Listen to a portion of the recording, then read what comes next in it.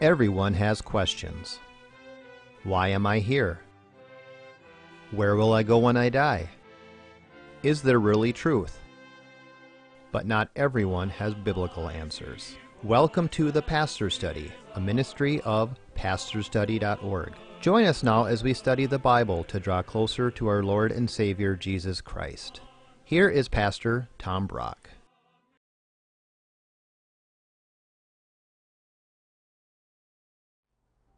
Welcome to the Pastor's Study. Do you remember what the atonement, the at-one-ment is? We've talked about this before. The atonement means that God and man were at odds. God is holy, we're sinful. So the God-man, Jesus Christ, comes, dies on the cross to make at-one-ment, atonement, so God and man are one again. We're going to talk about the atonement today. Let me tell you about one of the most evil things I have ever read. The Reverend Matthew Kennedy is an Episcopal priest in Binghamton, New York. His congregation is grieved with how heretical and liberal the Episcopal Church in America has become, so they want to leave that denomination. Their bishop won't let them. So they offer the bishop $150,000 to buy their own church to keep their church. The bishop says no, turns around and sells their building to the Muslims for $50,000. Supposedly with a caveat in the contract that you can't sell it to that group. And so now the cross of Christ has been removed and the old red doors symbolizing that we enter God's presence through the blood of Christ have been repainted Islamic green. The former Church of the Good Shepherd has now become an Islamic awareness center to teach Islam. Is that evil? And that's a denial of the atonement of Christ. And what I would say to that Episcopal bishop, not by Muhammad's stripes we are healed, by Christ's stripes we are healed. Today, we're going to study the verse from 1 Peter that says, by Christ's stripes we are healed. Sadly, this is one of the most misquoted verses of the Bible, mainly misquoted by health and wealth prosperity preachers on television. Again, let me just say this. Make sure you have a couple good, thick Bible commentaries in your house. So if a health and wealth preacher on TV is making this verse say something that nobody has ever believed it said, then you know how to correct things. Take out your Bible, if you would. Turn to 1 Peter chapter 2, and let's talk about the atonement. Let's pray first. Father, we would pray. Our hope is only that Christ died for our sins. Nothing else will get us to heaven. Nothing else will bring us peace for our guilt-ridden souls. God, teach us now. Speak to us by your Holy Spirit about the glory of the atonement. We ask this in Jesus' name. Amen. Let's learn all we can from 1 Peter chapter 2. Let's start at verse 21. Peter writes this to the ancient Christians. For to this you have been called, because Christ also suffered for you, leaving you an example so that you might follow his steps. Here's the first lesson. It's not a very happy one, but it's the truth. Lesson number 1, Christ calls us to suffer. I just wrote our newsletter for this TV ministry we have. If you go to pastorstudy.org, 2 S's, you can read my new newsletter. And I go through what's happened in American history lately. The Supreme Court forcing homosexual marriage on all the states.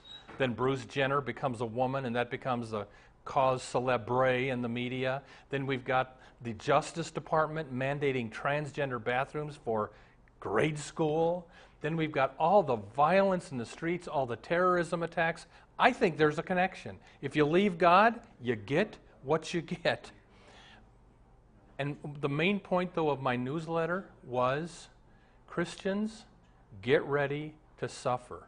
We are entering a new chapter in American history. We've been having it pretty good, but now I think what's going to happen to America is what's happening to Christians in North Korea, Iraq, Iran, Afghanistan, Chad, the Sudan.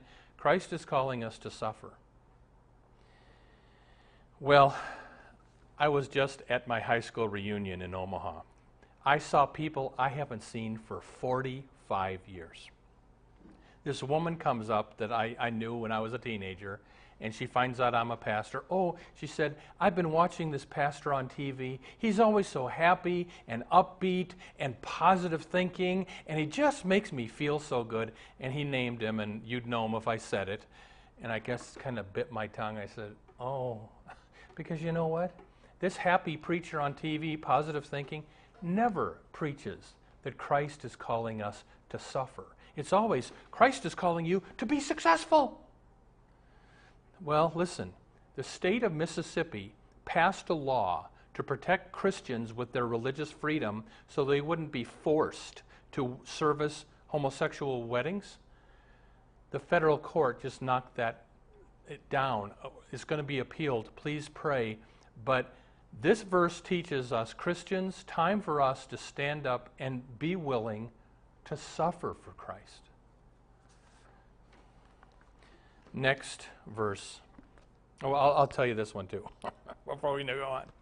So I'm driving back from Omaha, and I stop in southern Minnesota because I buy candy at this candy store on my way back. And I'm talking to the clerk, and she finds out I'm a pastor. And, oh, did you go to the big rally in Minneapolis? And she names the same happy preacher. And I said, no. And this time I didn't bite my tongue. I said, I don't like the prosperity gospel, which is the teaching that Jesus came to earth to make you wealthy. That's not the gospel. Jesus came to earth to suffer for us, and he tells us to suffer too. So beware of the prosperity gospel. Look at verse 2. 1 Peter chapter 2, verse 22. He, Jesus, committed no sin, neither was deceit found in his mouth. Here's the next lesson. Jesus was perfect. He committed no sin. Years ago, I went to a very liberal congregational church in downtown Minneapolis. I went just to see how heretical things can get. It was horrible. The guest preacher, a Methodist professor, gets up and he teaches at the church, quote, Jesus wasn't perfect. You can't relate to someone if they're perfect. And I'm sitting there thinking, then there goes the atonement. Because if Jesus had to pay for his own sins, he couldn't pay for ours. The Bible teaches Jesus was perfect. Now, not to be offensive, but I got to say this. The Bible never says that Mary was perfect. Years ago, I visited the National Shrine of the Immaculate Conception of Mary. It's one of the biggest church buildings on earth. It's this huge, beautiful church in Washington, D.C. It's built on the doctrine of Mary's Immaculate Conception, that Mary was born perfect. I went around that church, and I would say that for every one picture of Jesus, there were 10 pictures of Mary. Well, the Bible never teaches that Mary was perfect, that she was immaculately conceived. The Bible teaches Jesus was perfect, that he had a virgin birth. But, you know, Christians, we pray to God. Jesus is the one we pray to, the Father, Son, Holy Spirit we pray to. We don't pray to Mary. Only Jesus was perfect. Look at verse 23. When he, Jesus, was reviled, he did not revile in return. Here's the next lesson. Learn not to return. When somebody insults you, bite your tongue and refuse to insult them back. Now, that's not to say you can't defend yourself. The Apostle Paul, if you read his letters, often has to defend himself against the false teachers in the church. If you read the Gospels, Jesus had to defend himself against the Pharisees. So it's fine to defend yourself, but just do it without insulting people. Can I tell you what I've learned through the years doing this TV show? Most people who write me letters and emails are fine. And even when they disagree with me and they're writing about a disagreement, most people are fine. Some people are just brutal. There's a certain pastor, older Lutheran pastor, and I don't believe just like he does. He writes me the most brutal letters. There's this other guy, a different denomination, who just, finally I said to this second guy, I said, you know, you're rude. I'm not going to write back to you anymore. And what did he do? He sent me another rude email. Well, I'll tell you what I try to do. When I get an angry, bitter letter or email, I bite my tongue, I say a prayer, and I write a very polite letter back. So again, the point is learn not to return. And again, that's not saying we aren't supposed to rebuke people. Jesus said, if your brother sins, rebuke him. But you can do it without a sledgehammer. The Bible says speak the truth in love. It never says speak the truth with a sledgehammer. Verse 23. When Jesus suffered, he did not threaten, but continued entrusting himself to him, God the Father, who judges justly. Here's the next lesson. Trust that God will judge your enemies. The reason we don't go after our enemies, that's God's job. I mean, if I was that Episcopal priest in New York and my bishop sold my church out from under me to the Muslims, my would I be upset. But I would have to remember, pray for those who persecute you, love your enemies, Jesus said. Paul writes this in Romans 12, never avenge yourselves, but leave it to the wrath of God, for it is written, vengeance is mine, I will repay, says the Lord. To the contrary, if your enemy is hungry, feed him. If he's thirsty, give him something to drink. Do not be overcome by evil, but overcome evil with good. I mean, this lady told me some time ago, I was having such a problem with this certain person in my life. I was so anxious and angry about this person. Then I started just regularly praying for this person, and the anxiety went away. So, love your enemies, let God judge them. Next verse, verse 24. He, Jesus, bore himself our sins in his body on the tree, referring to the cross. Here's the next lesson. We believe in the substitutionary atonement of Christ. Please listen carefully. This is the most important part of the sermon. Here we go. The church has always believed in the substitutionary atonement, meaning this. We are sinners. We deserve God's punishment. God the Father justly can punish us for our sins. God the Son is sent from God the Father, comes in between God and us. Jesus takes the punishment of God for my sin so I can be forgiven and go to heaven. That's the wonderful news. It's called the gospel, the good news. It's the most loving thing that's ever happened when God the Son took on our sins. Sadly today, and this is kind of new, there are heretics in the church preaching in Christian pulpits and seminaries that the substitutionary atonement is divine child abuse. For God the Father to punish Jesus for our sins, for God the Father to make Jesus pay for our sins is divine child abuse. Our response is this. The most loving thing that ever happened on our planet was when God the Son voluntarily, God the Father and the Son were one on this. The Father didn't force anything. The Father and the Son were in agreement that Christ would come and die for our sins. That's a beautiful teaching. Like I said, I was just in Omaha for my high school reunion. There's a very liberal United Church of Christ Congregational Church in Omaha. The pastor of that church, I went to the website because I have a relative, sadly, that goes there now. The pastor of that church does not believe Christ died for our sins to make atonement.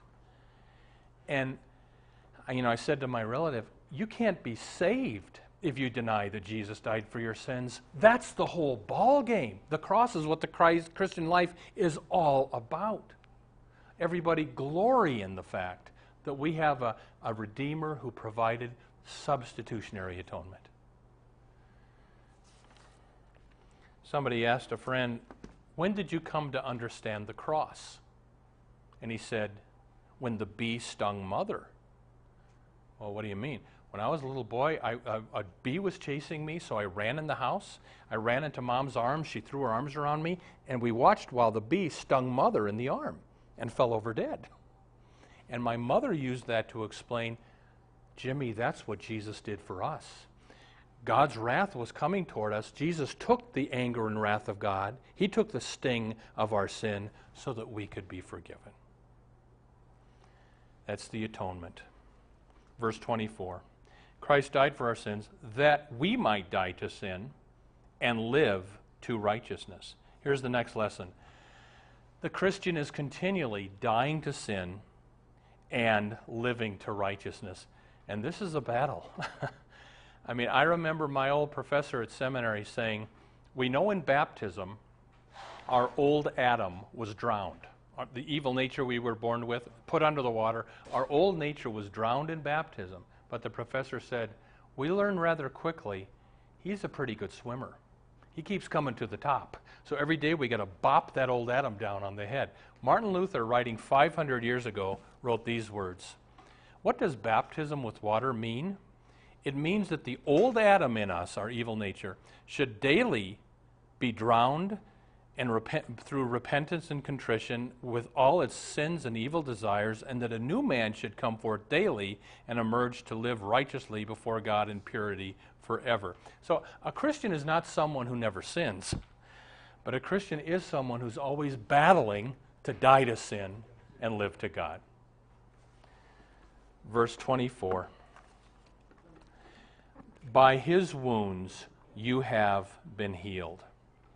I think that is the second most misquoted verse in the Bible. Let me give you the first. Jesus said, judge not, lest ye be judged. Jesus never meant by that that we're not supposed to rebuke people when they sin. Because the same Jesus said, if your brother sins, rebuke him. All right, so that's the worst misquoted verse in the Bible. Let me give you the second most misquoted verse. It's right here. By his wounds you have been healed. Preachers on TV, the health and wealth preachers, make that say, therefore, because by his wounds I've been healed, be gone poverty, be gone bad marriage, be gone drug addiction, be gone cancer, because by his wounds I have been healed. I name it and I claim it, and my cancer, a Spirit-filled Christian never dies of cancer. Is that what this means? That's a twisting. Let me show you why that's not what this means. Look at the first part of the verse. 1 Peter chapter 2, verse 24. He himself bore our sins in his body, that we might die to sin and live to righteousness. Peter here is talking about our spiritual salvation, our new standing with God before him in righteousness because of the cross. He's not talking about your finances or your lumbago. Now, does Jesus still heal us of physical diseases? I believe he does. James chapter 5 says, if you're sick, call for the elders of your church and get the anointing with oil. So Jesus still heals people. He still heals marriages, etc. But you can't use this verse to claim that he's always going to heal your cancer, because sometimes he just wants to take you home. Years ago, somebody asked me to visit their friend in the hospital. She went to one of these name-it-claim-it churches. And here I visited this old woman, very thin, curled up in her hospital bed. And I went to pray with her, and she said, I know I'm going to be healed. By his stripes I have been healed. And then she died. Now, should Christians go out of this planet like that? I don't think so. I like what I saw once at the church I served. Somebody we had prayer requests, and somebody had written a prayer request, and the prayer card said this. Our good friend Pete has won his battle against cancer. He is now in the presence of Jesus Christ in heaven without pain. As Peter would say, I won. I like that. See, some of the healing God saves for heaven. And I've said it before and I'll say it again. When you and I get to heaven, we're going to look back and say, why did I scratch and claw to stay down there? Last verse, verse 25. For you were straying like sheep. Again, they're talking about our salvation, not our cancer. For you were straying like sheep, but now have returned to the shepherd and overseer of your souls. Here's the last lesson. Be safe and stay next to the shepherd. When you wander from the shepherd is when you get in trouble. Some tourists were going through Switzerland. They come off the tour bus, and here comes a shepherd with his flock of sheep. And there was one lamb that was right next to his leg the whole time. And one tourist said, why is that lamb always next to you? And the shepherd said, because I broke its leg. You broke his leg on purpose? Yes, that little lamb used to wander. But I have learned in my years of shepherding, if I break the lamb that wanders' leg, while it heals, it has to stay right next to me, and for the rest of its life, it's right next to me. You know, maybe God is breaking you right now through something, some circumstance. He does that. because he loves you and he doesn't want you to get hurt and lost into the world. Christian, let's stay right next to Christ. That's where it's safe. Well, that is the atonement of Christ. I want to close the sermon by singing a great old hymn out of my old Lutheran hymn book. This hymn was written back in the 1700s by William Cowper. William Cowper was an Englishman who lived in England, had depression his whole life, what they used to call melancholy. He had horrible bouts of depression, but wrote some of the best hymns in the book. This hymn is about the atonement. I think we'll do something different today. I want to sing a cappella, Acapulco as they say. I want to sing 2 verses. Then we're going to put the words on the screen. Would you, sitting in the living room or wherever you're at, when we put the words on the screen, would you join me out loud for this hymn? But listen to the words of this old hymn on the atonement. Here we go. There is a fountain filled with blood drawn from Emmanuel's veins, and sinners plunged beneath that flood lose all their guilty stains, lose all their guilty stains, lose all their guilty stains. And sinners plunged beneath that flood lose all their guilty stains. The dying thief rejoiced to see that fountain in his day. And there may I, though vile as he, wash all my sins away. Wash all my sins away. Wash all my sins away.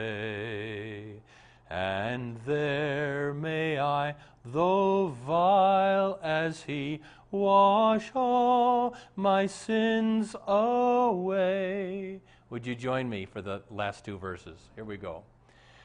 Dear dying Lamb, thy precious blood shall never lose its power, till all the ransomed church of God be saved to sin no more. Be saved to sin no more. Be saved to sin no more. Till all the ransomed church of God be saved to sin no more. Last verse, sing with me.